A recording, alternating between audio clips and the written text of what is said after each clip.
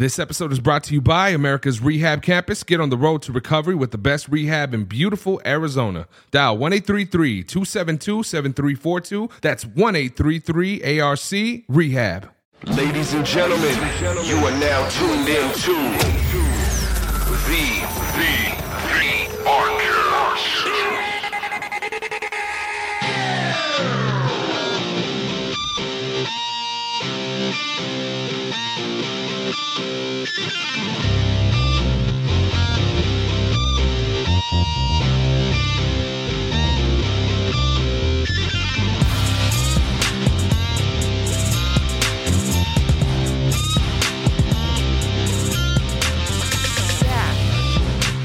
Wouldn't mind, bro. Just try and keep the mic, like, you know, in front of you, okay? And if I do this, then you know that's what I do. Okay. All right. So, good morning once again, ladies and gentlemen. Thank you for tuning in to another episode of the Arcast. My name is Buddha. I'm Vance. And I'm Michaela. Thank you guys so much for tuning in. My buddy came down here all the way from Scottsdale. I'm really excited for you guys to hear his story. He's a very, very strong person. He's a good friend. And he actually got here a little bit early, so we were able to start a little bit early too, which is awesome because I think we're going to need that extra time. So, ladies and gentlemen, please put your hands together and give a warm round of applause to my good friend and your new friend, Ericko. What's going on, Ericko? Good morning, brother. How are you? Sir, thank you, everybody. I am good. Just blessed to be here. Blessed to be here. Amen. Amen. How was the ride down here, sir? It's, easy, nice and mellow. Yeah? No traffic. I hit traffic. No traffic. I hit traffic in Phoenix and Tucson. Yeah, I was going to say, no traffic. That's a first. Yeah. That's crazy. Since I was a kid. Yeah, no, it's everywhere. It's absolutely everywhere. It's been a long time since you've been here, huh? It's been a while, man. Yeah, like maybe what? Last time I was here last December with you. Yeah, but was it last December? Last December was only a month December ago. Was with not this one. Yeah, the one before last. Okay. One. Yeah. I think it was even before COVID, dude. No, It wasn't? it was last one because it was before Christmas. I remember. Oh, like the okay. 15th or So 2021. Yeah. Yeah, something like that. That's crazy. The facility has grown a lot, hasn't it? Yeah, it's totally different. Yeah, Yeah, it's different but the same, right? yeah. The energy is still the same. Hopefully, you know what I mean. It feels good. Yeah, That's good, man. Well, thank you so much for coming by and sharing your testimony with us. yeah, my pleasure. You know, as you know, and I'm sure you've heard some of the episodes because I've been on you and bugging you like crazy about it. You know, we bring different people in all the time and we talk about, testimonies. And for me, one of the reasons why I was so excited to have you here to come and share your testimony with us is because I know that your story is, we all have similarities in our stories, but your story is similar, but it's also very, very unique at the same point, right? So why don't we get started in that? Where are you from, sir? So I am, originally, before we start, could I give a quick prayer?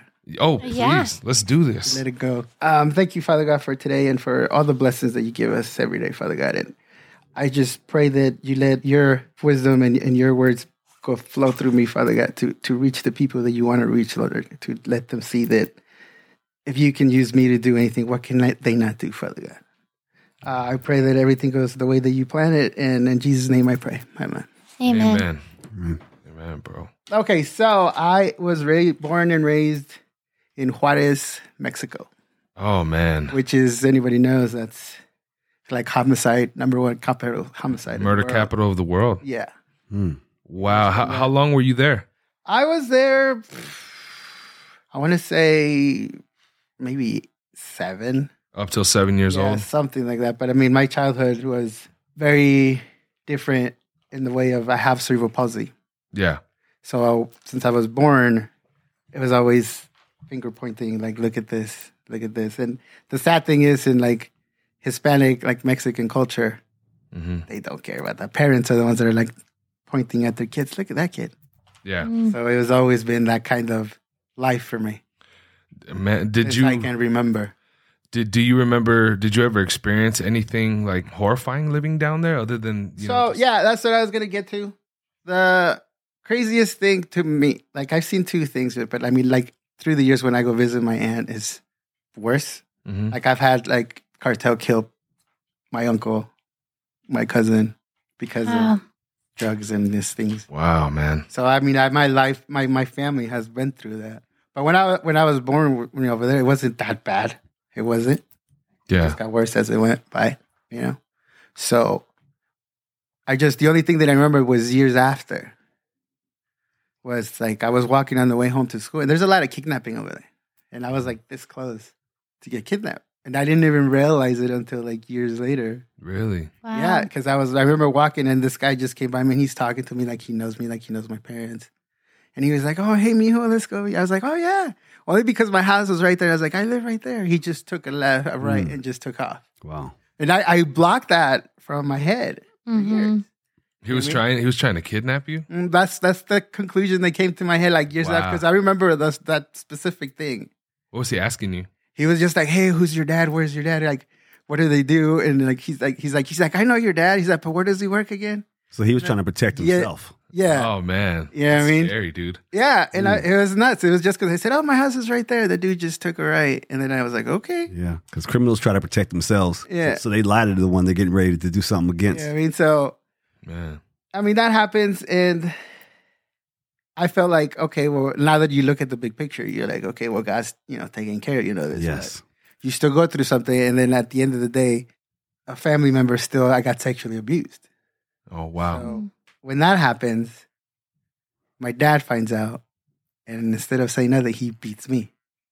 This is in Juarez still? Yeah. So it's like you say, what do you do to that? What do you do with that? As a child, you don't know what to do. So you're the one that were punished for being sexually molested? Yeah. Oh, yeah. man. I'm so sorry to hear that. Yeah, I mean, hey, the thing is like now, like you look at it and it's like, it's just meant to be this kind of life for the purpose you have in your life. Yeah. That's how I see it now. Do you have any siblings? I have a brother. You have a brother? Yeah, my brother. But I mean, Did your brother ever experience anything like that, or? nah, it's just me. Yeah. Yeah. How old are you, brother? Me right now, I'm 42. And how old were you when that happened to you? I was probably like 6 or 7. Because you just brought back to memory 2 of my own kids here in Tucson, Arizona, when I was in the NFL, actually were being sexually molested by their mothers' boyfriends and their husbands. Man. Yeah, it's unfortunate, man, that so many kids have to go through that. Yeah, I mean, so that was that. But I mean, everything was just always pain of always everybody looking at you like you're different, you're wrong, you're this, you don't fit. Yeah. You know what I mean? That's this corrupt world we live in. Yeah, It's I been mean, like that like I since the said. beginning of time. And how was the relation? Like, how was the if you don't mind me asking, the relationship like with your mom when she found out? My mom didn't know till years later, man. Like years later. Like, Oh, really? I'm talking about like we were over here and I was like in high school and I started talking about these things because I was like I felt so much Yeah. like rage and anger because of all these things that had been through my life. Wow. Yeah. I wanted to ask a question. So how did, if that happened when you were 6, how did mom not hear about it? You didn't tell her? Or you were told not to tell her? No, it's just because I'm a kid, right? And my dad is the one that found out he beat me. My mom, for some reason, was not in the house. And when I told her, she's like, I don't know. And then that was the end of that. Because, like Latino families, us was like, you don't talk about any of this. You don't do any of that. Okay. Yeah. That's how it goes. You know what I mean? Sweep it under the rug. That's Right. what Yeah. you do. You know what I mean? Yeah. There's no mess if it's under the rug. That's crazy. That a lot of families are like that too, Yeah. man. So after that happened, is that what made you guys move to the United States? No. It was just, we moved just because like my grandfather, he was in the Army. Okay. Or the Marines, I don't remember. But he's the one they like with my grandma, he fixed them and then they fixed our papers to come over. That's the way we came this way. Okay. So Well, thanks for proving people can come to America. They just have to come legally. yeah. Oh man. And so did you do all of your academics and stuff here? No, I did I wasn't till 4th grade in Mexico. Beginning of 5th grade, and then they moved me to El Paso. Oh man. And then El Paso is no ESL, no nothing. They're just boom, there you go. Yeah. And I was like, I don't know. I'm learning English from Sesame Street. One.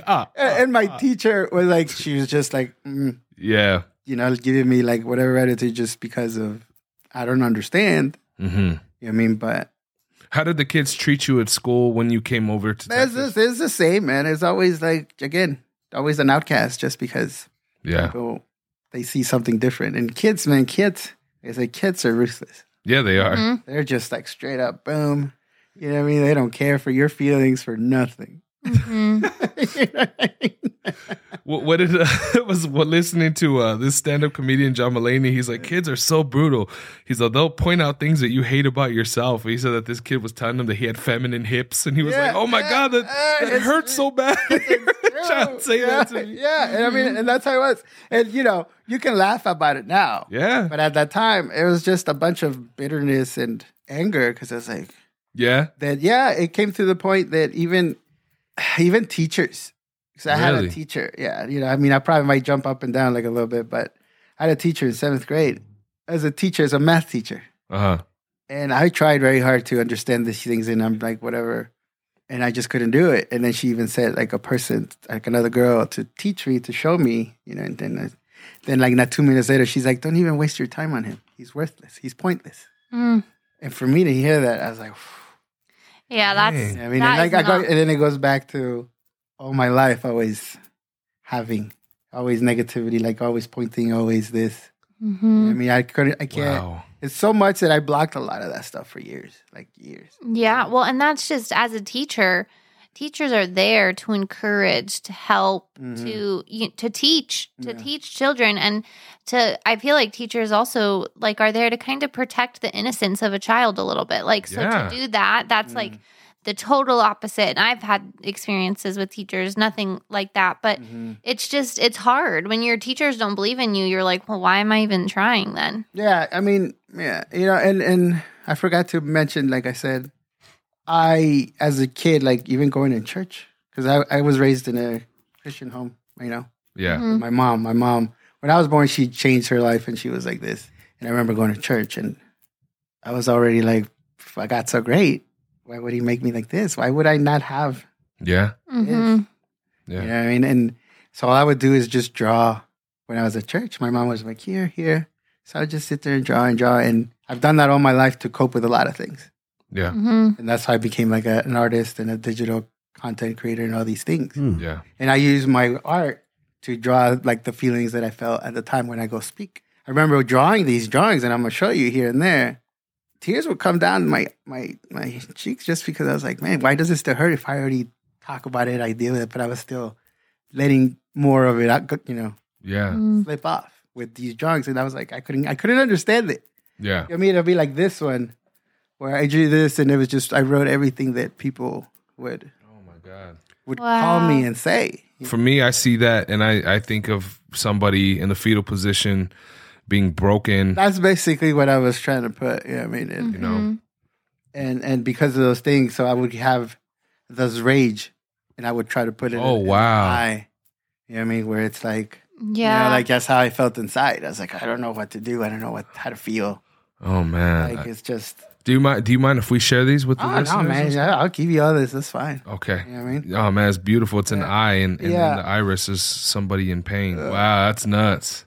Yeah, ever since I was young like you, I was an artist. That's awesome, bro. Interesting. I have to check out your work. You literally brought that back to memory. That's awesome, though. See, there you go. There you go. And I was also in church and just drawing like you. See, there you go. Those similarities. That's awesome. I love it. That's cool, man. So your mom is who brought you to the faith. That's who introduced you to it. Yeah. So how was it growing up, like academically? I know, growing up when you're young, the younger kids can be very ruthless. But as you continued in your academics, middle school, high school, where people are starting to be more understanding and more getting into themselves, were you still dealing with that scrutiny, I guess? I dealt with this anger and people always picking, because the older you get, the more people feel like they have to make an example of something. Really? It's just that way it was with me in my age. Yeah. My time. Yeah, I'm at the same time kind of like you, Yeah. Where you have all these people that are trying to be gangster and all these things because of Dr. Dre and all these things and blah, blah, blah. That's my time. So everybody and their mother trying to be like, I'm some kind of gangster. You know what I mean? That's what's up. That's crazy, man. Yeah, like middle school is when mentally I had enough. So even though I was born with cerebral palsy, like since I was a kid, I always pushed myself. I always was like, no, because I always got picked on and all these things. So I was always like, how can I feel better? How can I walk better? How can I do this? How can I do that? And I was always pushing myself. So like, if they can do this, why can't I do that? Yeah. That's how I always looked at it. You know what I mean? Yeah. In middle school, it got to a point where even my brother was helping me, and I would lay it, like sit on the floor. This is how far I would go. and put like the 45 plates. Mm-hmm. And I would put them straight on my legs so it'll stretch my legs out. And I would put like 4 or 5 and stack them. And it was a horrible pain. Really? But in my head, I was like stretching my nerves and stretching my bones. Yeah. Making this stuff like straight. Wow. You know what I mean? And I was very movable back then, not like I am today. Because I mean, as the ages, years ago, cerebral palsy just starts Deteriorating. Yeah, things. I mean, bones and muscles. Man. Which I have this other thing that's called muscleplegia, which is the weakness of the muscles. So your muscles will shrink faster than like a regular person. You know what I mean? So if I don't do nothing, so if I work out, I have to keep working out, else it'll go away. So you started getting, so like with high school and stuff, did you try doing like bodybuilding, things like that? So I'll say middle school, that's when the wrestling thing bit me. Like, cause I was like, I could do this. This is strength. Yeah. And I always had like upper body strength. Uh-huh. Like legs, not so much, but upper body strength. And I was like, okay, well, I'm going to do this. And that's when I was like letting my rage, just from all these years just come out and things like that. And it got to a point where I figured out that if some guy comes at me and tries to make an example for me to make them feel better, I'm just going to make an example of this dude and everybody is going to leave me alone. Mm-hmm. But it was to the point of when I do that, it was not like, I'm just going to beat you up. It's like, I'm trying to kill you because all this rage would come out. Yeah. And all the like teachers would be like this, they would call my mother and then they'll be like, your kid's insane. Your kid's a monster. Because they're like trying to get 3-4 people off of me because once I would go, it's like all this Wow. would go. You know what I mean? Mm-hmm. But I did get that point where I just did that to that one kid. And so there was a situation that I've had many because of the situation of it. Well, it's almost, it sounds to me like it was almost your way of coping. Like you've been pushed to the edge for, your whole life up at that point. At some point, enough is enough. And it's just, you don't have the capacity to hold it in anymore. Yeah. So I could tell you a story of the first time that happened. Uh-huh. So I was in 6th grade. And there was this kid, the kid that everybody picks on. Mm-hmm. He decided to pick on me. Mm. So we were in a lunch line and everything, and this kid was just like picking on me, and I just turned around, grabbed him, choked him, put him against the wall, and all this anger just came out. I had like 3 lunch ladies trying to, and they were like, this kid's insane. Yeah. But I was like, who is this kid trying to, Yeah. That was enough for me, and then it went to like middle school where it was always like, I just have to get the first guy that comes in and just beat him and yeah. They'll be left alone. Yeah. I mean, then I'd rather have people be like, that dude's freaking nuts. Don't talk to him. Yeah. And got to set that dominance in the yard. Protecting yourself. Crazy. Yeah, no, for sure. And how sad to think too, like that bullier, the one who was bullying, who got bullied became the bullier. I mean, that's what happens. Yeah. Hurt people. Weren't you the one that said that last time? Hurt people. Yeah. And that is very common because it's almost as if it's a learned behavior. Like that's the only behavior that they're receiving. So in return, that's the only thing they know how to give is to bully back instead of, meeting people with love. But bullying is a problem. Yeah. I was bullied. I have talked through kids that have been bullied now. And all it does is hurt the person. Right? Yeah. It does. I remember 2-3 years ago when they were like, oh, the teachers and everybody's like, oh, stop the bullying. And they're actually caring. Mm-hmm. I got mad. I was like, where the hell was that crap when I was young? Yep. Why everyone care now? Why everybody care now when I'm not there? It's not right. It ain't fair. Well, especially when you're the one that was bullied. It's hard to see people finally taking a stand. Where before it was just like, nah, well, he's just a bully. He's just a bully, honey. Don't worry, But it's like, there is a responsibility to parents to teach their children right from wrong. And if you allow your child to be a bully, you have the breeding ground for more bullies. Yeah, totally. So at the time, and that's what I would draw like these things where at the time I really felt like just broken and I feel this anger and then I feel so sad and alone and separate from everybody. Yeah. Because at the time growing up too, cerebral palsy wasn't like such a common thing to talk about. It really wasn't. Did you know anyone who had it? No, that's what I'm saying. Even to the day. Dude, to the day, it's like it's hard to really see people that you see that have the thing that you have. Yeah. Mm-hmm. Because it's not, it's out there more, but it's rare still. One of my good friends has cerebral palsy, and that was how I learned about it because I met her later in life, and and she has the most pure heart, but she shared so many things that have happened to her because of this, label that's been put on her. And she's like, I have a disease, but that doesn't change me being human. And it's like, it's true, because I mean, like, I have a disease, but you can't see mine. You can't see what my autoimmune is. People don't understand it. So it doesn't put that label on me in the same way that when it's something that affects your body physically.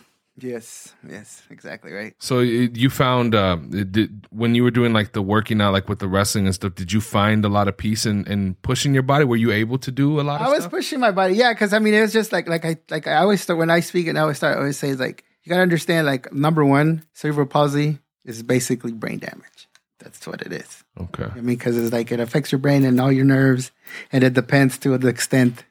Okay. To everybody else, you know what I mean, but it is some form of brain damage. Yeah. And my point to say is, like, you don't understand that when you're young, but you do understand that your brain is a muscle and you can train it to do whatever you want. Yeah. You know what I mean? And I learned that, but at the time I was like, it's just sweet, but it's like I want to be this, I want to be something more than like a regular person, I guess you would say. Mm-hmm. Wow. I'm curious to know where like the addiction started to play. Were you using at all, like in school? Did you ever dabble? So I got to a point where when I got to high school, I was already in a gang. I was already with my buddies in, ghetto, Phoenix. Mm-hmm. And then we had moved to Scottsdale to higher. That's when I was going to high school, but I still stayed over here with the friends and other stuff. So I would go to high school and I would take an ounce of weed in my jeans because they're like, they're never going to say me. Oh, dang. The disabled me? Yeah. They're not going to look at it. So I would go and I would sell it at high school.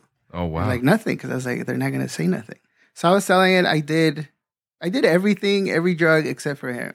But I was doing it just because I was just so mentally disturbed. Yeah. That it was like, I'm just, okay, well, God did this and this, so I'm just going to do whatever I want. And I would block all these thoughts and stuff like that.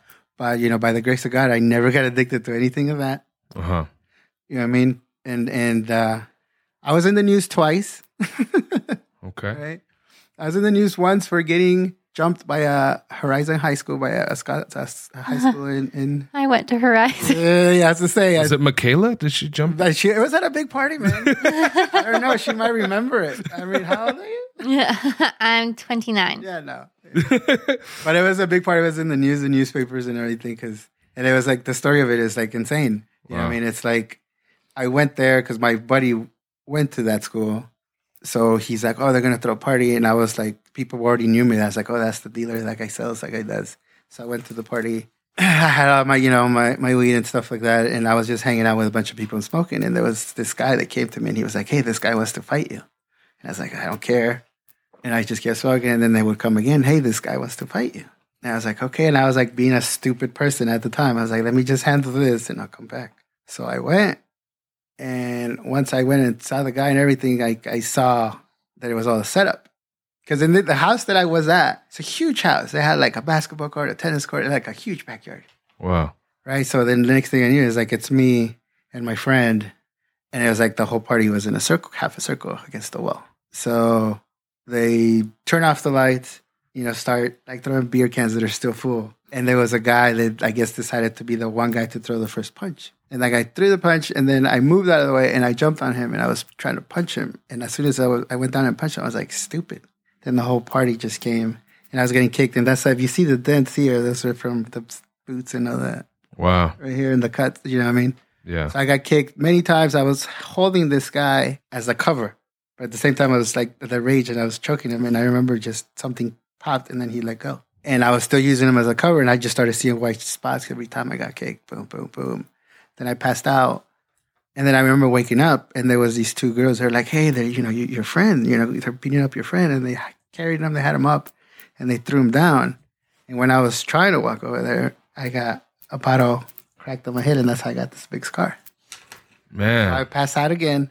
I wake up, and I'm like held against the basketball pole, like the hoop and the pole, like the metal poles back, you know what I mean? Yeah. And then the guy that started everything was right in front of me. And I was like, I'm trying to move and everything, but I was so tired and exhausted that I couldn't. And then that guy was saying stuff, and I don't remember what it was, but he just kept slamming my face on the pole. Passed out, woke up, in the back of the car, and I'm like, I don't know what day it is. I don't know what it is. I don't know nothing. You know what I mean? And I'm like looking at my friend's buddy, and he was all nice and clean cut. I was like, I guess we're going somewhere. I was like, that's cool. We're going to ride or whatever. Then I look at my friend, he has this huge cut too. And I was like, dude, what the hell is wrong? What's going on? You got a cut. He's like, what are you talking about, bro? I was like, look at yourself. He's like, look at your hand. All my fingers were broken. I mean, like I had blonde hair at the time with like this freaking, the little red to like the cholas would do. Yeah. My hair was just bright red, lips busted and everything. So I went home and dumb me was like, I'm going to take a shower, which you're not supposed to. Concussions and stuff like that. Uh-huh. And I remember just, getting out of there, and my mom was like, what the hell is wrong? Because she was right at the door, like taking a shower at 3 a.m. It's like, it doesn't work in high school. Yeah. You know what I mean? So you said you were in the news for that? Yeah. And did you go to the hospital at any point, or? No, I just did it because I was like, I'm like, I don't know. I mean, I had drugs and all this stuff, and then that guy, whatever happened to him, and then the cops came to me and they were like, yeah, the guy's really hurt. We don't know if he's going to press charges or anything or whatever. And I'm just like, okay, whatever. And I remember I was very angry and still my rage that I went and I would go to the guys to the school, and I don't know how the school knew that I was going, and I was with the homies, with the lowriders and all this. You know what I mean? And I tell you this just because later it'll make sense too. Yeah. And the cops were there, whatever. So I found out what he worked. And I went to his work and I was like, dude, don't you walk out of here. He's like, everything you did is like, you're done. You're done. And there's all this anger. And, call the cops again. And then 2 weeks after that, I was going already to a charter school. So I had already dropped out of school. Okay. So I was going to a charter school. And 2 weeks after that, there's like a charter school where you go either in the morning or in the afternoon for school, right? And then I had met this girl there. And she went to school in the morning that time. And she was like, oh, I have to stay here till after for her brother picking. And my house is like 2 blocks away. So I was like, you can come and hang out at my house. And then, whenever your time is come back. Right. And then my buddy from my buddy calls me. He's like, yo, man, we got like this huge bottle of tequila. And we got this and that. He's like, our homie's going to go swoop you up. And I was like, okay. So I told her, I was like, you know what? I was like, my buddy's coming. We can give you a ride or you could come with. Mm-hmm. She said, no, I'll go with you guys. I was like, okay, let's go. So she comes with, we go, you get like super drunk and all this stuff. So it's me and my 2 buddies and her. And his parents wouldn't care what we did because they were like, it's in the ghetto, it's all this stuff. Yeah. But it was, my buddy was like, dude, 3 dudes and a girl, it doesn't fly with nobody. Yeah. Right? So I was like, well, I'm too drunk, I ain't going nowhere. And she was like, let me call my cousin. No, my sister. She called her sister, and then as soon as she called her sister, like everything hit her. So she was really drunk. She just started mumbling. So I grabbed the phone and I was like, hey, your sister's here. She's like really drunk, come and pick her up or whatever. She's like, pass me my sister. So I passed her the phone back, and then she hangs it up. She's like, no, take me to my cousin's. I was like, I ain't going nowhere. She leaves with my friend. I was like, that's not my business. I'm just here to, have fun, whatever. Homeboy comes back half an hour later. And he's like, oh, she threw up all over the truck and I had to clean it up and other stuff. And then we took her into the house, and then she would tell me specifically, don't let me go. Don't leave me alone. Don't leave me alone. Yeah. So I felt like this conviction. Yeah, man, where I was like, I have to. So then even though we're leaving and he's like, you guys gotta go. So I was like, all right, man. I know he's drunk and I'm like not right and all this. So we're driving down the freeway. And we got off, and it was this road where there's construction. You have all the signs and stuff. And when we turned, he hit one. So we had a cop behind us. So then I'm like, oh, dude. I was like, pull over, bro. You know what I mean? He's like, I can't do that. He's like, dude, I was like, I have 3 warrants. The truck is stolen. Wow. And I was like, in my head, I was still like, bro, pull over, drop me off, keep going. But he's like, no. So we ended up in a chase. That was the second time on the news. Jeez. I had a helicopter on us and everything, And we get to an intersection, and he couldn't stop in time, so we hit a van. So it was hit on my side first. Oh, man. My reaction was just to hug the girl for whatever reason at the time. So I was like, oh, she has a seatbelt. So as soon as I got hit, I just held her. And then this is where I tell people, it's like, it felt like like a movie, like slow motion, where I'm looking at her, I can't breathe, and like my help mine just for whatever reason, but I'm holding her. She's like bleeding from her eye, her nose, and then I look at my homeboy, and he looks at the rearview mirror, and he just takes off running. So I'm still like, what the hell is going on? It was so fast, right? And then I'm like looking at her, looking at the whole situation. So I look at the mirror, and then the cop car just like nicked him, and he went over the hood. Poof. He hit him? Like barely. It was to me, it looked like it was barely. Yeah. You know what I mean? But I couldn't tell you. But I was just like, what the? Is this like for real? In my head, I was like, am I really watching this stuff? Yeah. And I look at her again, and then I turn around, and then I had like four cops with their guns. They're like, hey, raise your hands up, blah, blah, blah. And I was like, hey, I don't want to move her. She, I don't know if she's hurt. They're like, yeah, we don't care, like blah, blah, blah. And they tried to open the door, and they couldn't. So they broke the rest of the window, and then they dragged me down. They threw me down, put handcuffs. And in my head, I was still like, is she okay? Is she okay? Is she okay? Right? They put me, have handcuffs. They put me against the cop car, and I'm looking at the whole picture of it. And I see her, getting put in the gurney, and they're putting her in an ambulance. And then homeboy, like they were using the, what do you call it? Because I guess his heart stopped beating. Your friend? Yeah. The one that got hit? Yeah. The what is it, defibrillator, I think? Yeah, yeah, right? So they're using that on him. I'm looking at the truck. What about the third friend? The other guy? No, he stayed home. Okay. So it was just us because it was a truck. Yeah. Right? And then I look into the truck, and the tire's almost on top of the hood, and it was like my door was like this, and everybody's like this, and all I came out was like a bruise on my leg. That's just God putting his hand there. Yeah. So they're like, we're going to take you to the hospital, and we'll question you there. And I was like, that's cool. In my head, I was still like, this is a hell of a story. Can't wait till I tell them, because I didn't do nothing. Yeah. Go back with my buddy and drink and be like, we'll laugh about it. Or we'll be like, this is insane. Yeah. Right? That's how stupid I was at the time. You know what I mean? So I go, they question me, I tell them everything exactly how it happened. And then they go back, they're like, okay. So then this cop lady comes back, and she's like, hey, tell me what the F really happened. And I was like, I just told your friends, whatever. She's like, no. She just woke up, and she said that you kidnapped her from school. You forced her to drink, and then you raped her. They're like, because of this, you go to jail, you go to prison. It's like 2nd-degree felony. Right? And I was so angry that I was like, screw it. Doesn't matter. And I still walking out, and I had her sister telling me what I'm going to die of, how horrible I am. It's like, look at you, crippled, trying to take advantage of a woman. All these things. So I'm not, like, to me, like, life is pointless. I hate it. It's nothing. Right? I go, you go to, like, here, like, they call it, what was it? They call it the horseshoe, and now they call it, like, the Matrix, where they take you around the cells before you go and talk to the judge, and the judge tells you what your bail is and all this stuff. Mm-hmm. Right? So then I did that, and then when I went to talk to the judge was like, he looked at the whole thing, and he was like, yeah, no. He's like, we're sending you to, like, you're not going to go to, like, a regular little jail. You're like, we're sending you to Durango, which is like a prison. And I was like, okay.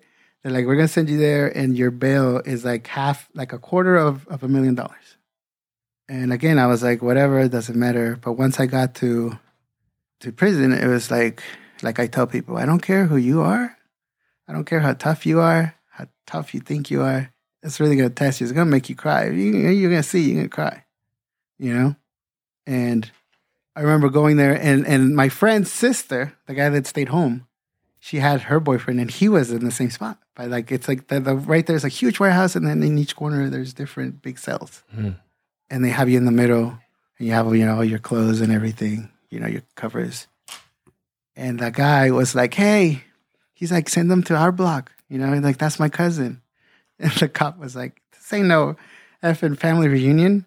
So they put me in the worst cell because of that. And even the cops themselves were calling me like, look at you, crippled ass, taking advantage of women. You're going to learn today. You're going to learn. Wow. So I still have that even there. And I'm like, everywhere I was going in my life, it was always things like that. It wasn't until that night right there is when I was like, what, God, I am so tired. I'm tired of everything. I'm tired of all this anger. I'm tired of, like, just life, period. Like, it's like everything that I try to do, it doesn't work. There's nothing but pain and anger. You know, I'm giving it all to you. You take care of it. It is like I am just done completely. So when you say you take care of it, does that mean you? Yeah, I was like, I'm letting you in my life, Father God. Take I'll let you finish. Yeah, letting you in. Wash me with your blood. Give me that Holy Spirit, Father God. You know what I mean? Did you do that without repenting, and did you repent? No, I was repenting. Yeah, okay. No, I was repenting. When I'm listening, I'm always where's repentance coming? Good. Yeah, no, I was. You know what I mean? Totally. I did. Thank you for saying that. Yeah, I did the whole thing, and I was some people, real quick, because some people use God just as a slot machine and say, just take it away from me, rather than saying, Lord, I'm sorry. Or let's see what God wants to do. Right. Yeah, without doing anything. Thanks for that. Okay. Yeah, no, completely. You know what I mean? Like, I always knew what to do that because I grew up in that, but I was always like, no. Yeah. It's me. It's what I can do, I do. That was me. You know what I mean? And it wasn't until that I repented. I was like, no. You know exactly. What I mean? God, take control. And that's just what Jesus said when he started his ministry, to tell everyone to repent, for the kingdom of God is at hand. It didn't say, just say, use me as a slot machine and just say you believe and you get to go to heaven. Exactly. Yes. You know what I mean? Awesome. So it was that. And then the next day, this is where it's like a funny stories, but I mean, at the time, like, not to me, they're funny, but maybe at the time they weren't. But I woke up and then they never gave me the slippers that I was supposed to have. So I was just walking around with socks. Mm-hmm. And I woke up and there was this guy that came to me and he was like, hey, he's like, yo, you need some slippers, right? And I was like, well, yeah. I was like, but I mean, I know how prison works. It's like, I'm not about to do no favors, because I'm just like trying to. Yeah. And he was like, calm down, bro. He's like, because if I wanted to take it, I would take it. So I was like, okay. He's like, I'm just trying to be nice. I'm like, okay, I'm just, I don't know the rules that whatever. But the cool thing about that even there, God takes care of you, is he's put me in the cell with like the main dude of the Mexicans there. So, it's like every separated by race. Yes. You know what I mean? So you got the Mexicans, which is sad because you have, white people, the African Americans, and then you have Mexicans. And then the Mexicans, we still divide ourselves. You had the Mexicans and you had like the illegal Mexicans. Yeah. You know what I mean? So I was set up with him and his right-hand guy, and like they were showing me like, this is what you do. This is how you go. This is where this is. If things go down, the things right here. You know what I mean? So protection, blah, blah, blah. And I was like, this sounds freaking insane.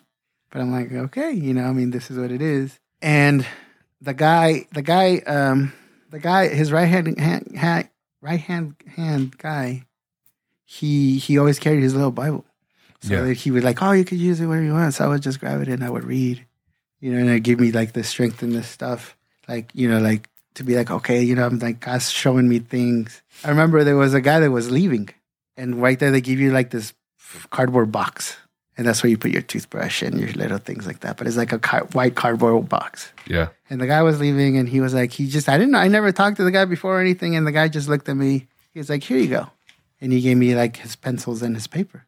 I was like, that's just another God. Because he didn't know me for nothing. To draw. Yeah. So I was just like, okay. And I started to draw. And at the time in prison, it was like, it's either like cigarettes. Yeah. Or like these little Kool-Aid barrels. Yeah. Those were like the big money thing. So there, even like toilet paper, you had to fight for toilet paper because everybody will go grab it and then they'll trade you stuff for it. Yeah. So it was like a bunch of stuff like that. But because that guy gave me that, I never had to deal with any of that. And if you don't mind me, I just have a couple of questions. Things that came into my mind, like for one, like with the situation with that female that you went through. I know you said that, the buddy that you were with took her when she was really drunk too.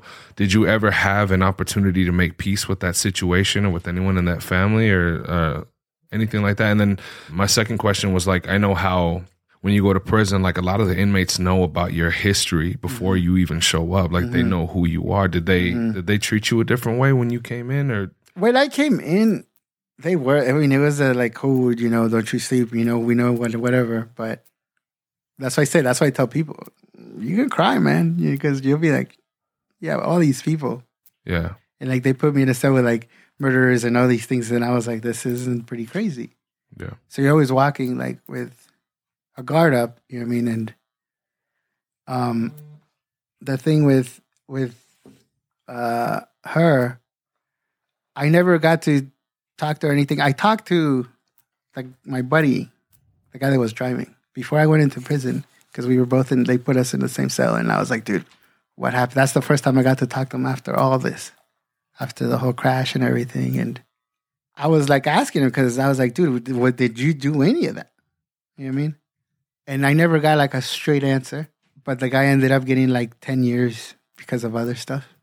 So I never got to talk to him again. Never. I talked to my friend after for a couple of years, but he was like, oh, they're living somewhere else. And I was like, yeah, I don't know. I don't want. Wow. You know what I mean?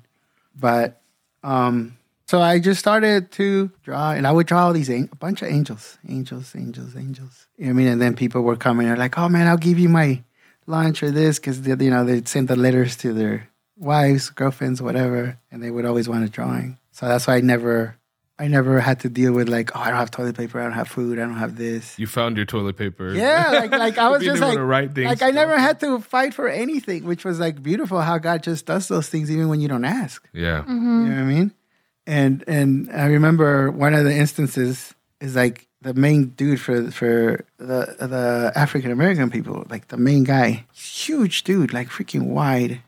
3 big old fat braids. And he was just walking towards me and I'm just drawing and I'm freaking out. He's like walking slowly towards me. And I was like, oh my God, you know, this dude. I was like, I don't know. I don't know. I mean, if I have to stand my ground, I mean, he's going to beat the crap out of me, but Yeah. I have to stand my ground. And he walked and he got close to my table and he just stood there. And I'm like, oh my God. So I look up and I was like, what's up? And then he just sat down. He's like, can you make me a drawing? I was like, oh my Oh, really? That's cool. But I was like, at the time, because he just looked so mean coming in, you know what I mean? And I was like, oh, dude, no way. Wow. You know what I mean?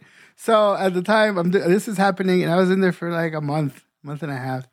And I remember the first time that, this is an amazing story too, inside, where God was just putting his hand there. Yeah. So they were like, oh, you know, they're like, Diaz, visitors. You know, I was like, okay. So they're like, oh, you got 3 visits today. He's like, lucky man, right? And I'm like, okay. And I remember going, and the first people I saw was like my brother and my dad, because my mom, she's like, my mom could not make it. She was like, she couldn't see me in prison. So that hurt a lot, you know what I mean? Yeah. But I was like, it's, you know, now you look at it like, does it make sense? Yeah. I remember after the visit, they put you in a little room. They strip you down, and you have to squat and spread. Yeah. And I was like, oh my God, I don't want to do this for 2 more meetings, bro, because it's everybody there, they're checking you, you know what I mean? Yeah. And then I went back, and they're like, oh, you're going to come back for another one. And then when I went back to the other one, and I would go into the same little room, there's a different cop, and everybody's like, everybody strip, squat, except for you. And I was like, okay. Then I left, came back, had my last one with like the girlfriend at the time, and there's a different cop. And it's like, everybody strip down and squat, except for you. If I was a different person, you know what I mean, I could have used that as an advantage, but I was like, you're looking at it like, whoa, you know what I mean? That's something they shouldn't even do that, but for, you know, God's grace and his hand on the spot, it's like, that's what it was, you know what I mean? So, I mean, I would call my parents and everything, and I would tell them, don't pay, because they were trying so hard to figure out and get the money and all this stuff. And I would tell them, don't pay, you know, the whatever it is that you have to pay, the bill. And they were like, no, we're trying to. I was like, I'm telling you, don't pay. You know, God's doing things. And at the end of the day, like, they still paid it a day before I had to go to court.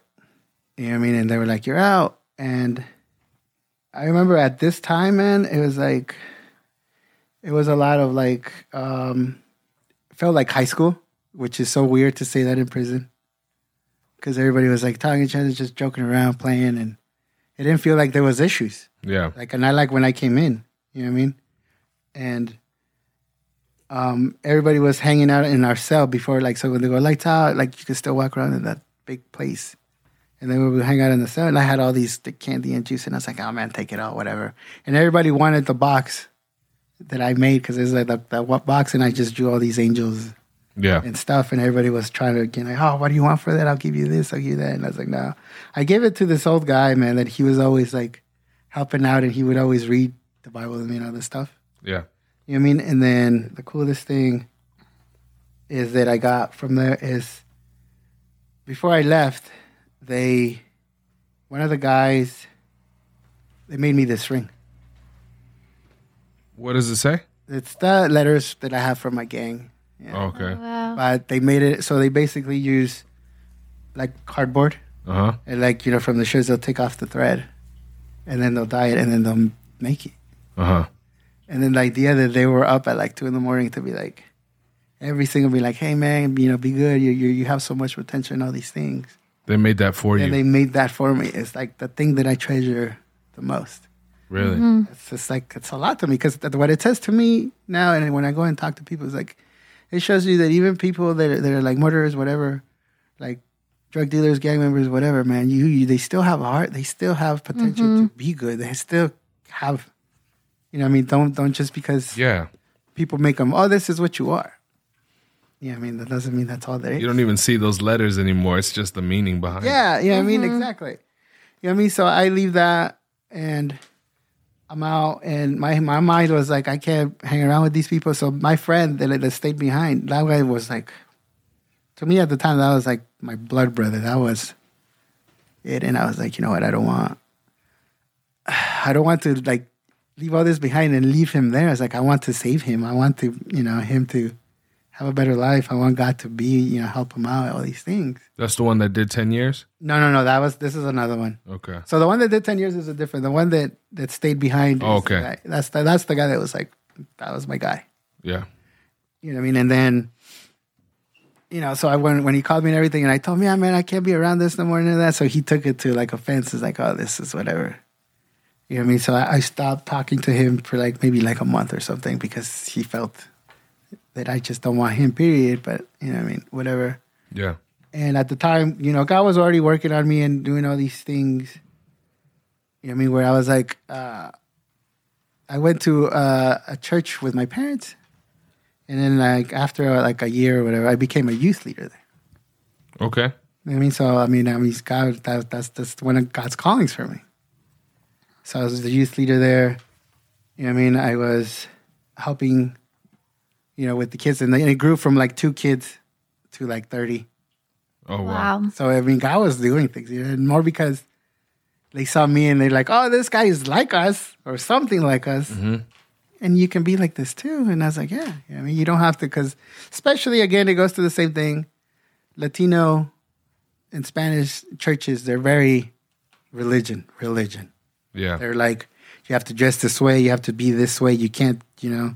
And I was like, I would always have that battle with some people. And I was like, yeah, you got to dress like this. Or you're going to be a leader in this. It's like, no, you don't. It's like, God sees your heart and, you know, the wisdom that you're giving people and other stuff. He doesn't care about your looks. Hey, as a youth leader, what kind of things did you teach biblically to the youth? So I would teach them regular stuff like the story of Job, you know what I mean? Like stories of faith and the struggles that you would deal with at the time and how it's okay, you know, to be better, to let God take control, especially with, you know, with anything in your life, which is what I was learning at the time. I was very young at the time when I took that role, you know what I mean? And I was like, but I knew God had a meaning for it and everything. Yeah. You know what I mean? And what can I say? It was a lot of stuff like that. And at the same time, I'm learning. And what I was learning is like I would tell them. I remember it came to a point where I was already doing classes there and everything. And I met this girl there. And I met her and she was cool and everything. And I think like 2 weeks in or something, 3 weeks in or whatever, I had talked to her. At the time before this, when I left prison and everything, and I gave my life to God, I was like, you know what? I'm not going to look for like girlfriends anymore. I'm just going to let God bring me the one that is meant for me. Yeah. You know, I always believed that even as a kid. Like I always believed that's the way it should be. And I waited, and it was like 2 years later. And my dad would always say, like, oh, if you do, you just make sure you get a Mexican woman because, you know, they work hard and they do this. And I was like, oh, whatever. You know? Yeah. And I was like, I don't care. I was like, as long as they have my sense of humor. And how old were you when that happened? No, when your dad said that to you. Oh, I was like 23, 24. Really? Did you say, Dad, show me in the Bible where it says that? Yeah, no, well, you know, it's just like, you know, because my dad is very, like, Latinos are better. God. You know? Yep. And I was like, no. I was like, I know what God says, and, you know, I'm waiting for the woman that God has meant for me. And the only thing I ask is, like, you know, she's light-skinned because I like that. I was like, there's nothing wrong with that. And since a little kid, I always wanted twins. Always wanted twins.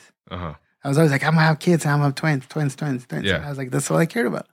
So 2 years and just waiting. And then she came in, and then I was just like, again, the beautiful thing is like even the way God talks about it, how from friends it turns into this. So it was a good friendship and everything. And I remember we were working on some kind of posters for the church, and God was like, "This is her." And I was like, I felt like a kid in high school, and I was like, I gotta go. And I'm driving home. I was like, Are you for real? Are you for real? I was like, because I don't want to make a mistake, God. I was like, Are you for real? Because I've been waiting 2 years. I don't know. Yeah. So that happens, and then the next day. That was on a Saturday night, and then the next day she's like, "Oh, I'll see you at church." But she's like, when I went to church, she was like, "My sister's coming," and I was like, "Oh, that's cool." A month in, and your sister's finally coming with her family. And then when she comes in, it's like she's a twin, and she was supposed to be a triplet. And then like both sides of her family are like twins everywhere.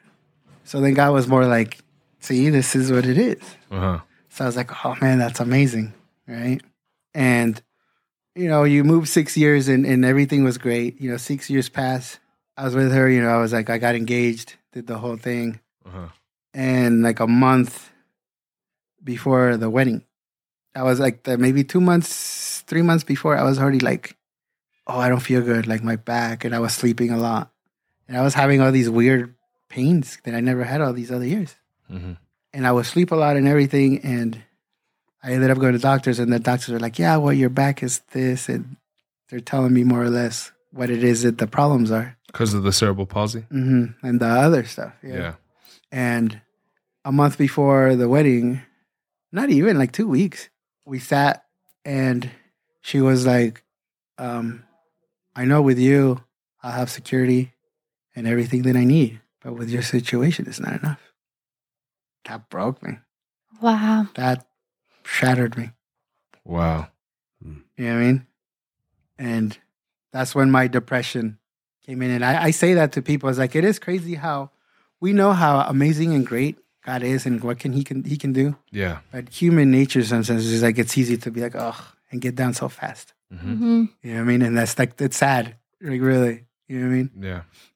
So that happened, and I'm just like not doing anything, whatever. So I was like, what's the point of anything? Again, I go, that one thing that I was like, okay, well, God's in my life, and this is that one positive thing that I'm getting. It's all gone. So what's the point of anything, right? Man. And at this time, it's when I was like really like super heavy, like insanely heavy. And I don't know if I showed you this. Holy moly. No, that's not even the biggest that I got. Okay. Man, that don't even look like you, bro. Oh, no, wait. You see? That's you right there, too? That's me. No, this is the biggest I'll be right here. Watch. This right here. That's just huge. Wow, it doesn't even look like you, Yeah, bro. but that's me, right? And that was before She told me all this stuff, and I was already trying to lose weight for the wedding, whatever. And then I was already having issues, and then so that happened. I got like super depressed. I was eating nothing, and then I was going to doctors because more pains were coming in. Yeah. And that's when they started to give me like pain meds. Oh, okay. So this is when this kicks in. They giving you hard stuff? Huh? What kind of, are they giving you really hard narcotics? No, I mean, at the beginning, it wasn't like that crazy because this is a span of 10 years right here. That's kind of what I'm going to tell you with all these things. Yeah. You know what I mean? So it started, all right, like, probably like your basic, I couldn't tell you right now what it was, you know what I mean? But it was your basic entry level pain meds probably. You know what I mean?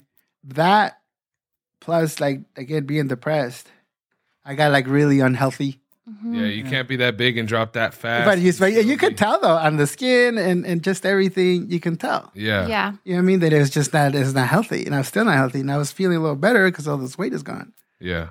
But it wasn't, the same. And I remember at the time I was like, okay. And my brother had moved back, to Arizona. And he was like, he's a professional bodybuilder. So he was just like good. And he's doing all these things and he knows how to eat. So he was like, oh man, let's just go to the gym. And that's how you'll take away this depression. And I was like, you know what? I was like, screw it. Let's go. Let's do it. And his answer to me, because I was like, if God took this away from me and it was mine, it was supposed to be for me. What do I do now? And my brother's answer was like, nah, man, you just got to go out there and screw. I mean, you'll get over it. Yeah. And I was like, maybe, because you're still stupid. You know what I mean? And I was like, okay, I'm going to go. I'm going to do this. And that's when I was getting in shape. You know what I mean? And it's like with my brother, it is so horrible 3 months of working out and eating. Uh-huh. But if you do it right, if it is like insane, horrible. Oh, Wow. dang. And he's like, Started getting into it? yeah. And I was like, okay, this is it. And I was still feeling some back problems and everything. Yeah. But I was like, setting this, you know. And did it help your depression? It did to some Or extent. did it like mask it a little bit? No, yeah, that's what I say. It's probably more of a mask. You know what I mean? Because I was still like, I didn't deal with the issue with her and all that and what she said. Mhm. I basically just put it off. Wow. And I did. I honestly never dealt with it till maybe like 2 weeks ago, Wow. which is crazy. Mhm. It's a crazy thing. You know what I mean? So I was just doing this, and I'll tell you a funny story with all this. So I was like, you know what? Maybe he's right, and I'll go date, and I'll do, you know, because I had a friend at the time that was staying with me, and he was like, oh, I'm like on this freaking dating app, and I was like, oh, let's see, Yeah. right? And I went on there, and I laugh because I think it's funny how women always say like, oh, guys are so nasty and perverted and this and that, and it's true.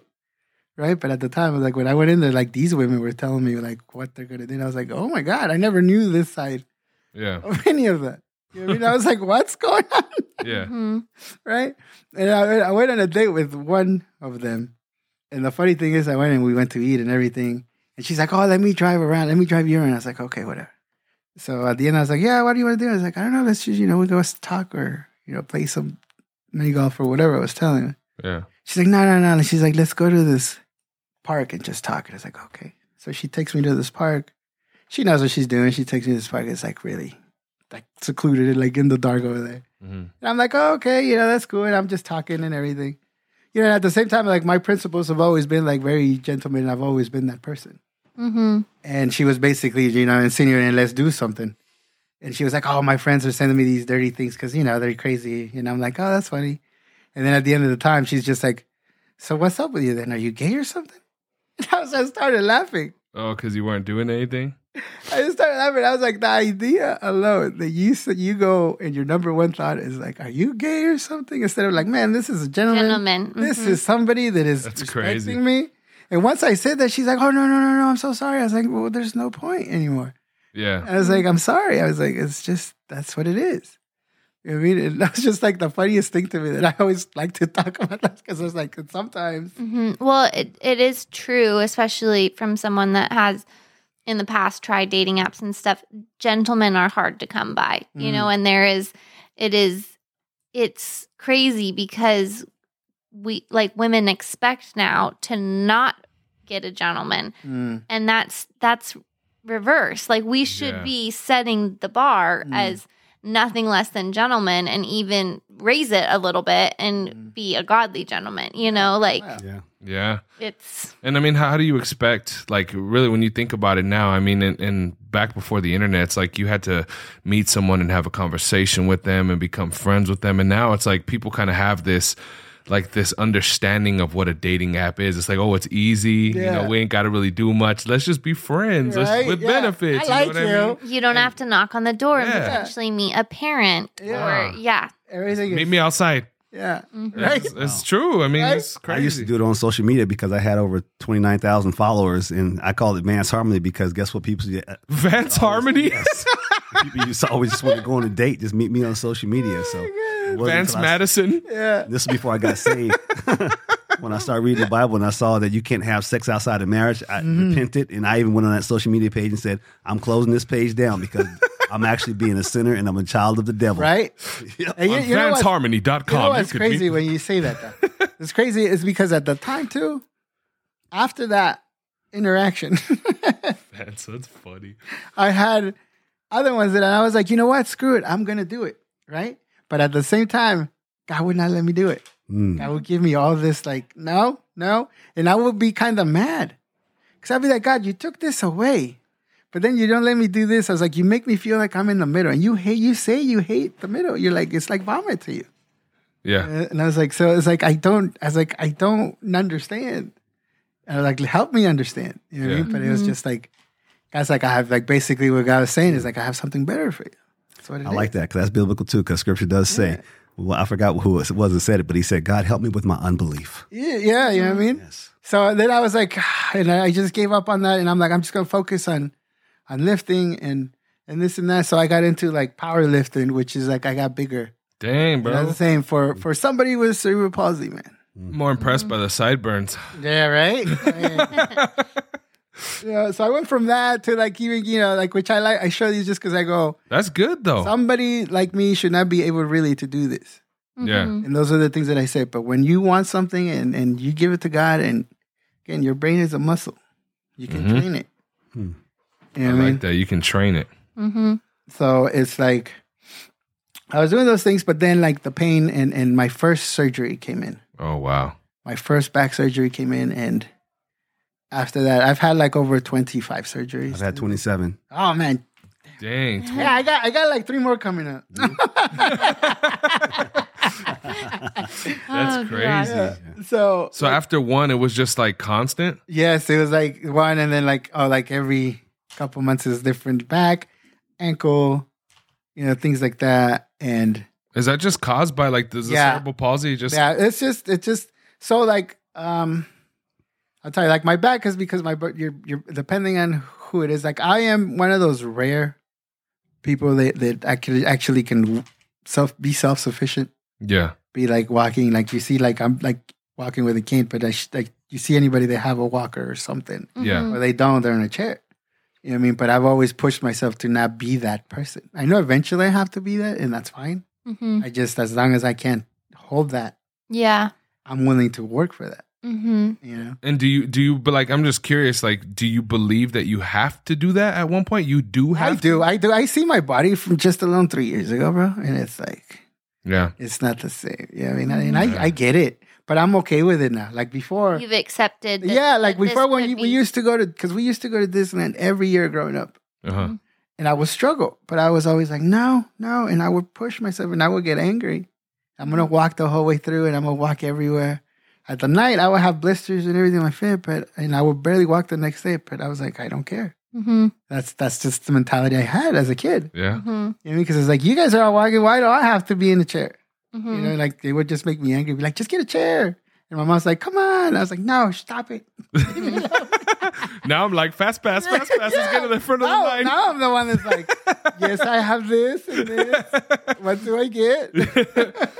Oh, man. All right. So you said that you started having all of these like different surgeries. Yeah, and so stuff. the first one was a back surgery, and that's when, again, more meds came in. Oh, wow. Serious surgeries. So, like, my thing is I came into here for different circumstances, not because so much that I liked to get high with the drugs and everything. Uh-huh. It's just that because I needed it, and 10 years, and so many surgeries. And I remember my first surgery on this foot, Uh-huh. my right foot.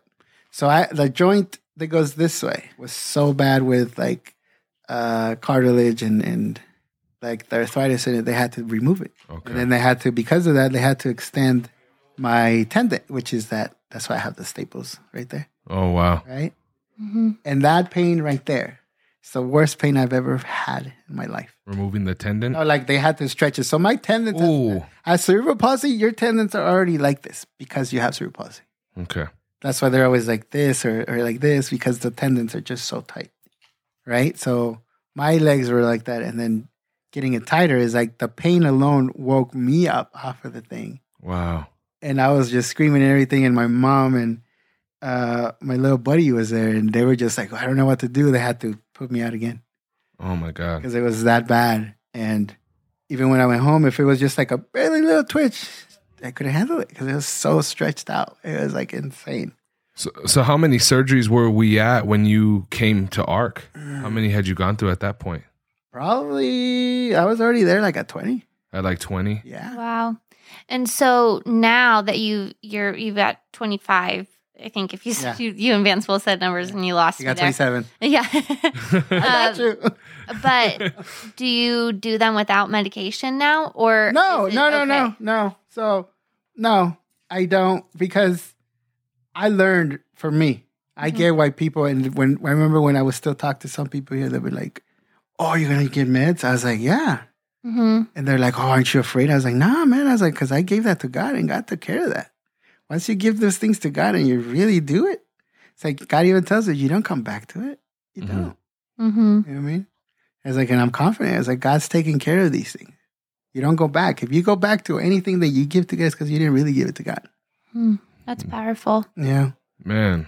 So like I remember you saying I think it was, were you the one that told me that the medications that they started giving you were so powerful that you were even taking one that like they give cancer patients, right? Yeah, that's where I was going.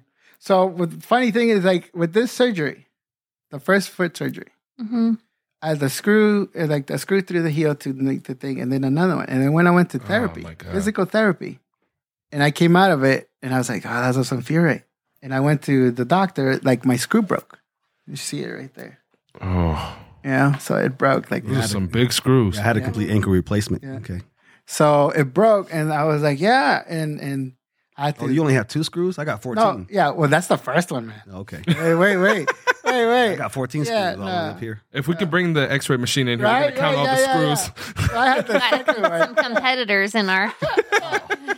I know. I had a whole foot reconstruction like 2 years ago. Now it's got like, I think the same. Like, no, I have like 11 screws in this. Mine happened playing against the Seattle Seahawks, and they had to put me under on the football field like they did that other young man, but he actually fell out. They had to put me under. That's crazy. Yeah, I'll tell you a good story how I had to get mine. I mean, I think it's pretty good. Anyways, so I had to get that. I had to get an emergency surgery again because of that. And they were like, oh, and so then they had to do the other one, and they had to, here at the heel, they had to take out bone. Yeah. Because at the bottom of my foot, because of the way my feet are, it wasn't healing right. So I had to take off bone from somewhere else to put it there. Oh, man. That reminds me of mine, but mine goes all the way up to here. That's Right? crazy. Wow. And then, so I had that, and then they couldn't, oh man, I took it off. They couldn't take off that little half that was left. So I have 2 screws and a half because they could never take that half off. Oh. They were like, we can't move it because, you know, you might have to do more, and it would actually might be worse than it is good for you. Yeah. You know what I mean? So, and then I had, like, as the time went, I had surgeries where, like, they had to file down my bones because, like, the way that it was doing. So it was always small tweaks, but then bigger things, you know what I mean? Yeah. To the surgeries. And then I had, like, many on my back. I had to get these wires connected to the nerves in my spine. So I had all these wires on my back. Man. They go through my spine, like, in every single thing through the vertebrae. And I have, like, this big battery that just kicks it on my right side. And it's like, to me, it's like, you see how much, side note, you know, it's how much they screw you, because this battery has been on for 4 years straight and it hasn't turned off. But then your batteries on your phones are like, it's dead in 8 hours. Yeah. Yeah. Yeah, that's crazy. You know what I mean? We got a solar panel somewhere. Yeah. You know what I mean? So it's kind of like, you're like, oh, okay, you know, whatever. But at this time, so when I had all the surgery in the second one, I was very depressed. That's when they were giving me, I think that's when they were giving me oxycodone already. I was taking that and like morphine at the time. Wow. At the same time. And I was just very depressed, and I would not leave my room. And the sad thing is, when you have good income and depression, you go nowhere. Yeah. I mean, you do nothing. And I remember at the time I was drawing, and this is the only painting that I've ever made. And people are like, oh, you should paint another one. And I was like, I feel like it takes away the meaning of this painting for me. So I was like, I sat there and I painted this. Wow. Yeah. So it was like, trying to put myself back together. You know what I mean? That's beautiful. I like that. You know, and I was trying to really put that paint in the eyes and stuff. And that's when, I mean, you know, you fast forward, and it got to a point where, again, honestly, if I had like, I like to put my feelings to the drawings. You know what I mean? And it's like, if I had a gun at the time, I wouldn't be here. I really wouldn't be here. Wow. You know what I mean? Because that's how I really felt. You know, and because it was to the point where you're like 9 years in, and you're taking the strongest oxys, strongest morphines. There was some other things, and I was taking all these muscle relaxers. So it's like I tell people, like, I really feel like it kills your soul. Like, it really does. Yeah. It really does. It makes you like so blah. You know what I mean? Like, you don't care about anything, like your mind, your heart. Yeah. And it's like, they were giving me this stuff called Subsys. Have you heard of that? So Subsys is, I had to go to this freaking pharmacy, like freaking far past Desert Ridge, like 30 minutes past that way. Wow. Every like 40 minutes, and it's like in the middle of nowhere. And it's like they look like these little like small syringes. It's like this, all right? Mm-hmm. And you put it under your tongue, and it's like a little spray. And then like not even a minute later, it's like pain-free for like 4 hours, 5 hours. But the thing is like, I don't even know how. My doctor was like, oh, you can qualify for this. They give this to cancer patients when they're close to the end. Mm-hmm. But for some reason, the doctor was like, no, yes, you qualify for it. That's crazy, dude. So I was taking this, plus the strongest oxy, the strongest morphine, like all these muscle relaxers, everything at the same time. Wow. So the last 4 years was all this. And it got to the point where the last year, it wasn't even lasting a week because my body's just so like, it's so addicted to it. Mm-hmm. You know what I mean? Become dependent on all of those. So dependent, like insanely dependent. Mm-hmm. You know what I mean? And it's kind of like, we got to a point where it was nothing. I was doing nothing. And one of the last straws for me was my niece and nephew. Because I remember they were like, the next day, they were like, oh my God, Uncle, this was great. It's awesome. We had so much fun yesterday. And I don't remember nothing. Wow. But they were like, you were having fun. You were laughing. You were talking. Mm-hmm. I remember nothing. And to Man. me, it was like, what am I doing? Yeah. You know what I mean? And take it that I get at the same time, the addiction was causing problems with my family. Mm-hmm. 'Cause, I mean, it's, obvious, like all this stuff in a week. It's insane. Yeah. You know what I Mm-hmm. mean? So then I would draw like stuff like this and things where, it tells you, like it tells. Intelligence without ambition is a bird without wings. Yeah. I mean, so I would draw, like I drew a heart where it's like, there's nothing pumping through it. So it's dead, Mm-hmm. Yeah. And it's like, that's when I basically just decided to be like, I'm going to go, you know what I mean? Because it came to the point where they were like, you can't be here. And I really felt like I just didn't want to live because everything was just going bad. Mm-hmm. Mm-hmm. And I remember my brother saw that. And my brother was like, we sat alone and he was like, dude, I know what you're doing. I know you don't care. I know you don't want to live. He said, you just can't do that with your parents, with parents around. He's like, you look at them. Mm-hmm. And I was like, I got to the point where I was like, sure, I should just go sunset and do whatever. Mm-hmm. You know what I mean? Even though, like I say, we're so stupid because we know the answer. We know we can fix all this, but we're stupid at the time. You know Yeah. what I mean? Mm-hmm. And that's when I called. And then I called so many rehab places. And all of them, they're like, no. And this was the only one. And they were like, oh, we're in Tucson though. And I was like, you know what? I don't care. Like, oh, we'll go pick you up too. I was like, even better. Mm-hmm. That's cool. And then I came here. Now it's like, at the time I had like all these dreads, fat dreads, and this long beard. Yeah. Right? And then I just came here, and I remember coming here. I was just gonna come here for detox. Mm-hmm. So it's like, that's all I need. I was like, I feel like mentally I might be okay, whatever. Mm-hmm. I can, let God work on me again, whatever. And that was the only thing that I was coming here for detox. I came here. And when I was in detox, I forgot who it was, but she was telling me, like, it's like, you should think about going to the other side, is like, because they have therapists. And I was like, that's cool. Yeah. Mm-hmm. All my life, I always wanted to go to a therapist, but I never Yeah. went to or whatever. Mm-hmm. And I was telling her, and I was like, hey, if I go over and I talk to her, whatever, and it doesn't work for me, I can leave though, right? And she's like, yeah. I was like, okay, cool. So I went over, and this is when I met Stephanie. You know what I mean? And I talked to her, and I told her like everything that I'm basically telling you guys. Mm-hmm.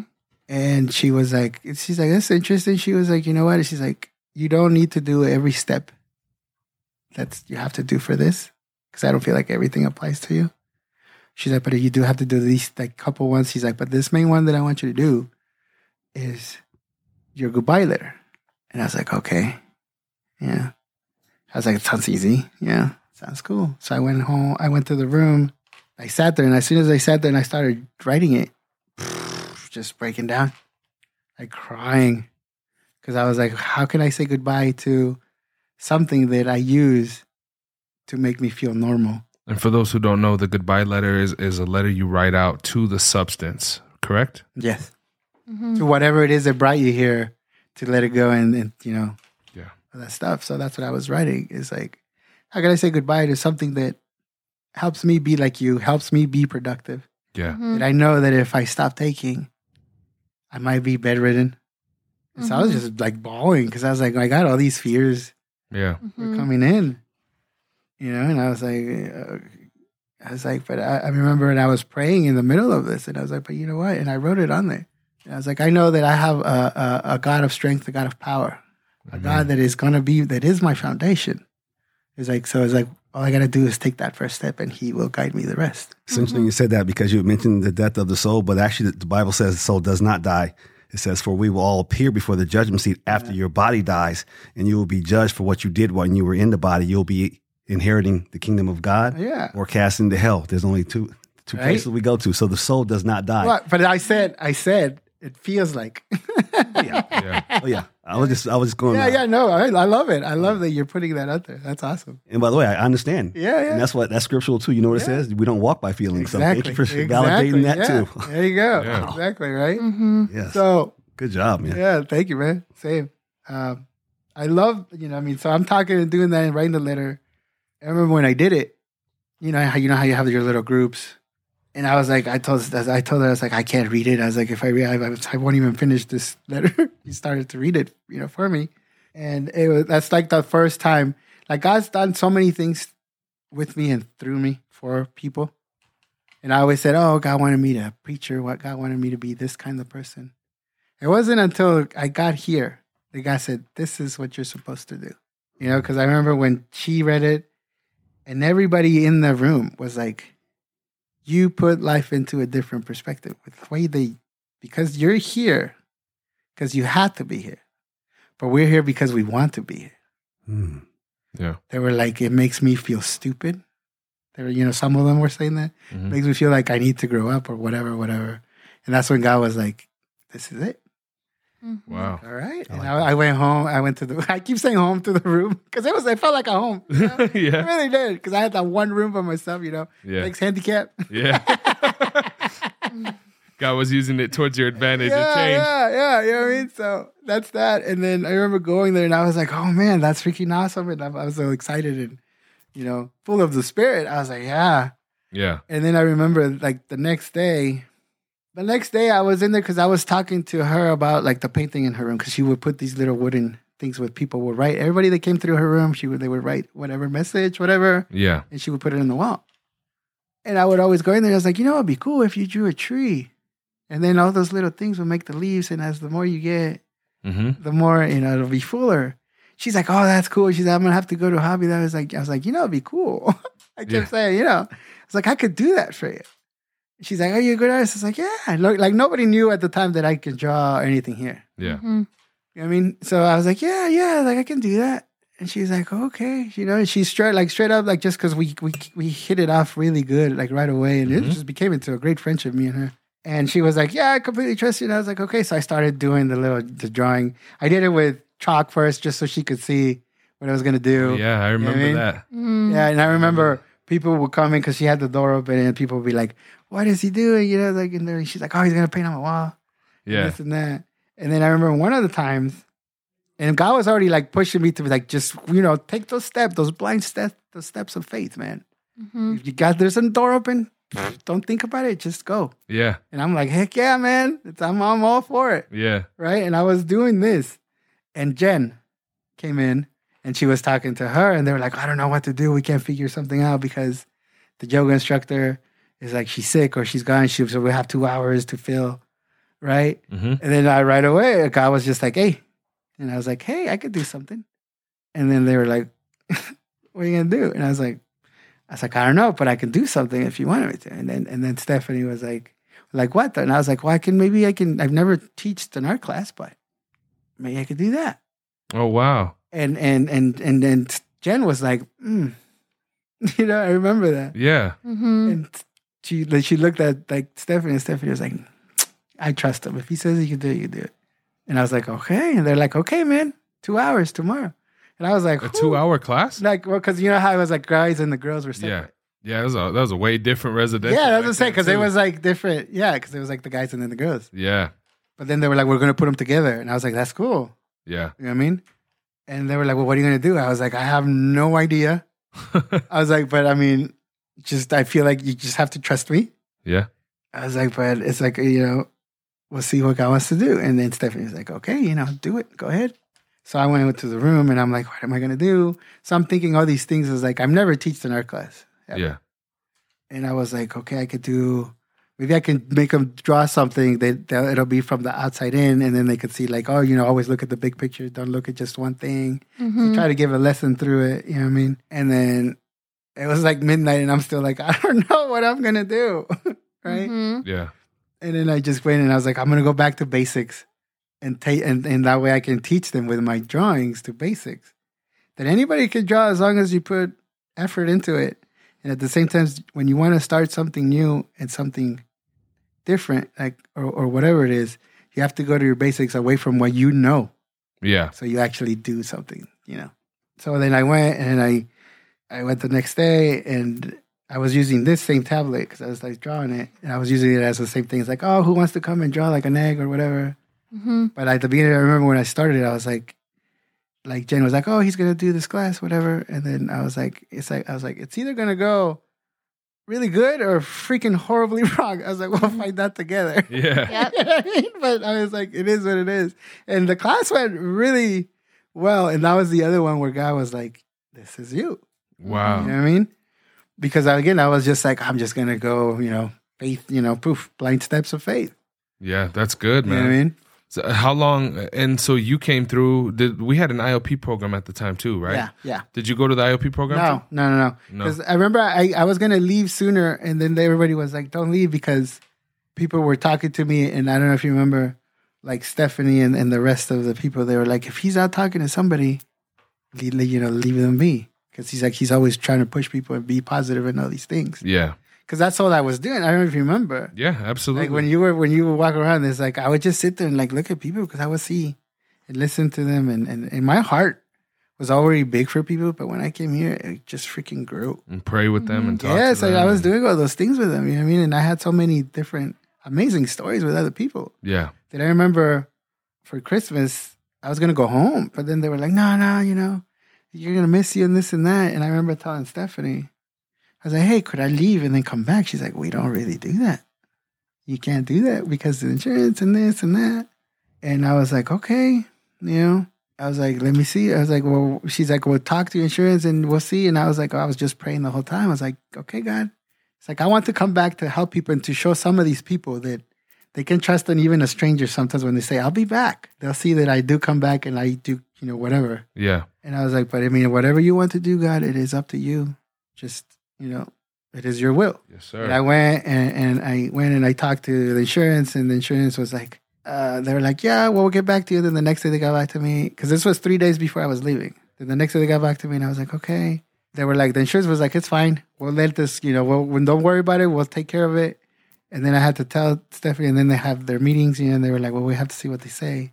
And then I remember that first day, they're like, no, we didn't have the meeting because there was all these things that happened somewhere else. Mm-hmm. So I was like, oh my God, maybe I'm not supposed to come leave back or whatever. Yeah. But then like the day before I was like, they were coming to pick me up, like Stephanie came and she was like, oh, she's like, we all talked about it and it's fine. Wow, that's great. And I was like, wow. Right. So at this time, I think I had already finished the tree, and I left and I came back. And I remember at this time there was that guy that was drawing here, or was drawing stuff for people. And that guy left and took everybody's money or something. And it was Ray that they took his money to. Your uncle? Oh, yeah? Yeah. And I remember nobody knew I was drawing at the time. And I was like, I felt so bad for him because of the thing that he asked that guy to draw. Yeah. And he's like, and it was for his kid and this and that. And I was like, oh, dude. And I remember I told him, I was like, you know what, bro? It's like, I'm going to go home. I was like, but I'm going to draw you something. I was like, and hopefully you like it, and it does good for you and your kid. And I went home and I was getting all these things that I said, oh, I'm going to get these stuff for people and to show them that there's people that are strangers that still care, whatever. Yeah. Mm-hmm. You know what I mean? And then I'll show you some of my work right now.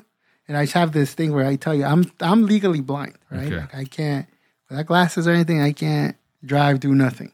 Okay. Mm-hmm. When I draw, this is how I feel comfortable. With glasses, I feel so off. But this is part of what like gives me income. Mm-hmm. That's another one where I was like, God could do anything. You know what I mean? Oh, wow. Just different things. That's Yeah. cool. Wow. Yeah, we're going to have to share these with you guys. Yeah, you know what I mean? So That's amazing, Ericko. And so when you draw and you can't see as well, are you just trusting in my head, that's why even when I go to the eye doctors, I tell them, they're like, yeah, well, this is what it is. But I was like, but I see this. And when I show them stuff like this, they're like, how do you? I was like, I see it. I was like, I do see it.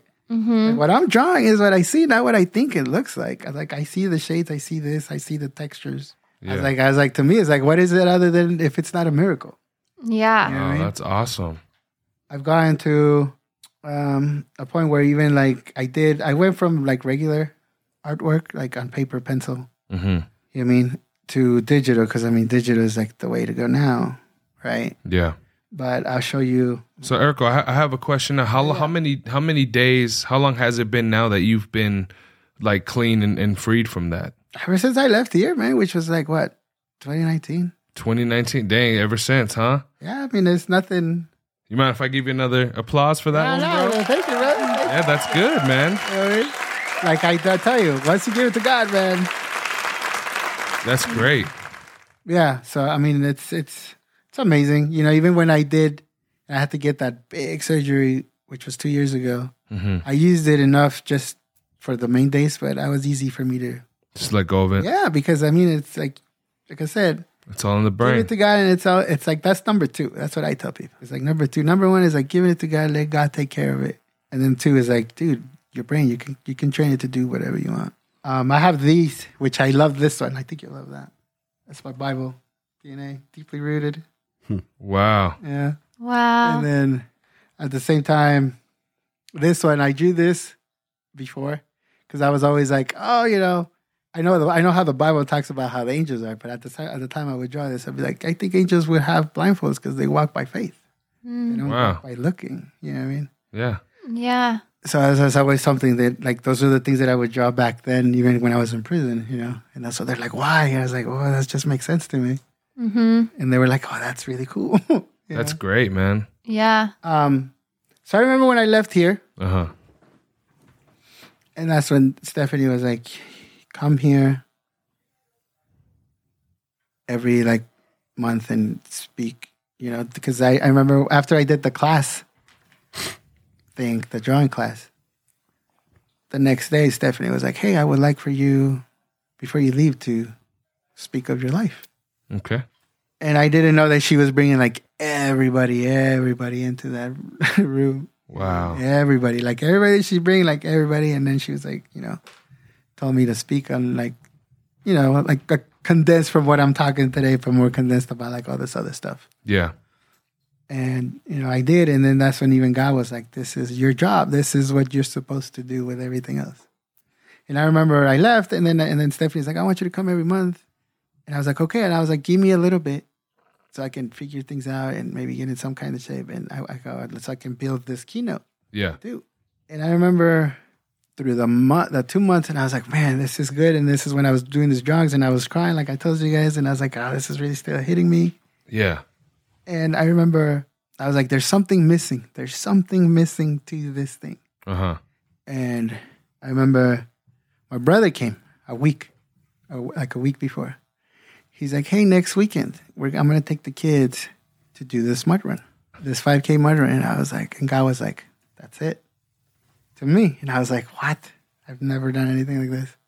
You know what I mean? And I was like, okay. I was like, but if God's telling me to do it, who am I to go against it? And mud run is like a competition? So it's like, yeah, so it's like a 5K where you're basically just going and then you do all these obstacle courses. Okay. And the story behind this, I love it. I love this because he says, like, there's no doubt that this is God working. Uh-huh. You know what I mean?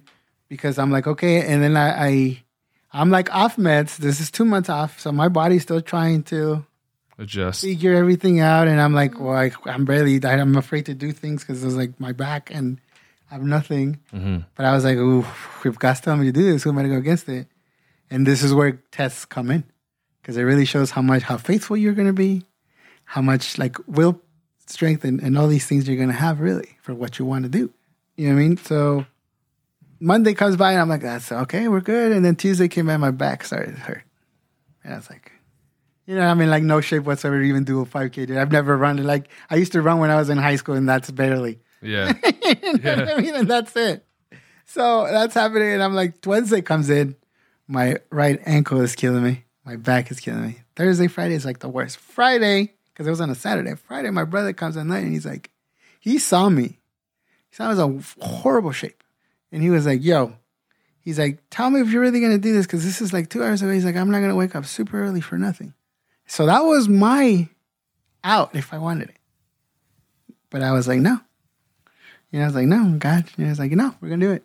And I was just praying the whole night. I was like, okay, God. I was like, I am so giving it to you. And I was like, you know what you're doing. And the next day we're driving out there. I'm like, still like just praying and praying and praying. I'm just like, all right, God. I was like, I don't know how this is going to go. And all I was praying in my head was like, I do not care if I don't finish. As long as my body gives up. That I'm fine with that. I can live with that. But do not let my heart or my mind give up. Did you finish? Yeah, let me tell you. Man, I could imagine the pain your body was. Oh no, I have this picture. That's a body broken right there. There was one part where it was like, I think it's in this. Yeah, where it's like really heavy, thick mud. Uh-huh. Right? And you need your back and your legs to do this. I don't have either one. Right? But what's funny is like, I don't know if you saw when I'm jumping, they give you a number. Mm-hmm. And my niece was like, 911, 911. And they're like, we need to call this. That was my number. Like that funny thing the guy would give me. Oh, really? Like, that was the number? You know, I have the picture when I'm jumping, you see the number 911. That's cool. Right? So this part right here with the heavy mud is like, I had to figure out this way because I couldn't move. And my brother, when I was going to jump down, my brother was like, don't do it. He's like, this is insane. Yeah. But I was like, how can I say I did this if I don't do all of it? Wow, man. Right? So I went in there and that really just drained my body. My lips were white. And I felt like I'm done. I had to figure out this way to kind of do like little crunches to move so slow. But once I got out of that, I was like, I think that's it. I think I'm... That took me to 1 Timothy 4:8. It says, for physical training is of some good, but godliness is of value for all things. Amen, bro. It holds the promise to both the present life and the life to come. Amen. See, that's saying. So see, those are the ones where I'm like, I was just stuck there because I was like, I don't know what I'm going to do. And the story is my shoes. I wore, because I have my feet. Mm-hmm. I wore Chuck Taylors. Halfway through the thing, they cracked open. I had rocks inside my feet. Oh, my God. But I still kept going. That's great, man. You know what I mean? Mm-hmm. And to me, this is it. Is that the last picture? That's the last we got to share that one, You know what man. I mean? This is like it. And I tell people, a 5K is what, like 3-point-something miles. They're like, oh, did you finish? Yeah. And the thing is like every 20 minutes or something, they would send another group. It took me 3 hours. Wow. That's what I tell people. The 3 hours is not what matters. It's that I started and I finished. Mm-hmm. Absolutely. I was like, and my goal is the next time I go, it's going to be under 3 hours. That's it. I don't care if it's a minute before. The point is that I'm going to do, even if that a minute before, it's still a better thing than I did before. Mm-hmm. Wow. Like, and that's the state of mind that you need to have for anything that you do. Absolutely. Wow, that's a powerful story, man. So, I mean, and then, and that's, it goes through that. And then, I mean, you still learn, like I said, through the years. Last 3 years, I've learned so much, like even to value true friendships. You know what I mean? Yeah. Mm-hmm. And even when, like they say, people come for a season, you still value what they teach you or what you teach them. Yeah. You know what I mean? And like at the same time, like the last things I could tell you is you get from people from some far away. Like I have 2 friends Mm-hmm. that are from Scotland. And these ladies have become like the closest thing to me. That's great. You know what I mean? That it's like, one of them is like, she showed me like what a true friend can be. And like, it's like, she's behind you not all the way. Mm-hmm. And the other one, she has a daughter that has what I have. Oh, wow. And she understood me. And this is the first person that understood my thinking and certain things that nobody else could get. Wow. And then just the friendship along with her, it was like on another level. You know what I mean? And it's like that. You don't know where help or anything is going to come from. It's there like across the world. Yeah, absolutely. Yeah, you know what I mean? It's like the closest thing is like if I see Buddha here and I'm like, dude, that's my brother. You know what I mean? Man, it's amazing the people that God puts in your life too, bro. Totally. You know what I mean? amazing. It's kind of like you gotta look at those blessings and look at it, you know what I mean? And see like, I could do anything, like I said. Yeah. As long as you just take those steps, you know what I mean? Blind faith. Man. No, that's an incredible story, bro. So, my last question for you, man, it would be for anyone out there who's lost or feels like they can't continue with their life. What advice would you give to them? I will say somebody's opinion of you does not define you. Your disability, your addiction, whatever it is, does not define you. Your past does not define you. Your hurt, your habit, or your hang up. Anything. Anything that is a negative thing does not define you. I mean, Man. there is hope out there. If God can do these things with this broken body, what can he not do with you? Amen. Very powerful. Well, thank you for coming and driving a long way and coming to share your testimony with us. Yeah, man, absolutely. Story of never giving up, man. And remember, your brain is a muscle, ladies and gentlemen. You can do whatever you put your mind to as long as you keep God first. Exactly. Thank you. Absolutely. Ladies and gentlemen, give it up to our homeboy, Ericko. Thank you, Ericko, so much for stopping by, brother. I really, really appreciate it, man. Everyone else who's out there, go ahead and make sure you check out the Instagram and all of these things. We're gonna be posting some of the pictures that he had of the Tough Mudder competition, or what was it called? Like Mulligan Mud Runners? Mulligan Mud Runners. We're going to be posting pictures so you guys can check out some of his amazing artwork too. Ericko, thank you so much, brother. We appreciate it. Yeah, thank you. To everyone else out there, we hope you have an amazing day. Thank you for listening to another episode of the Artcast. Much love. God bless you guys, and we will see you next week. Peace.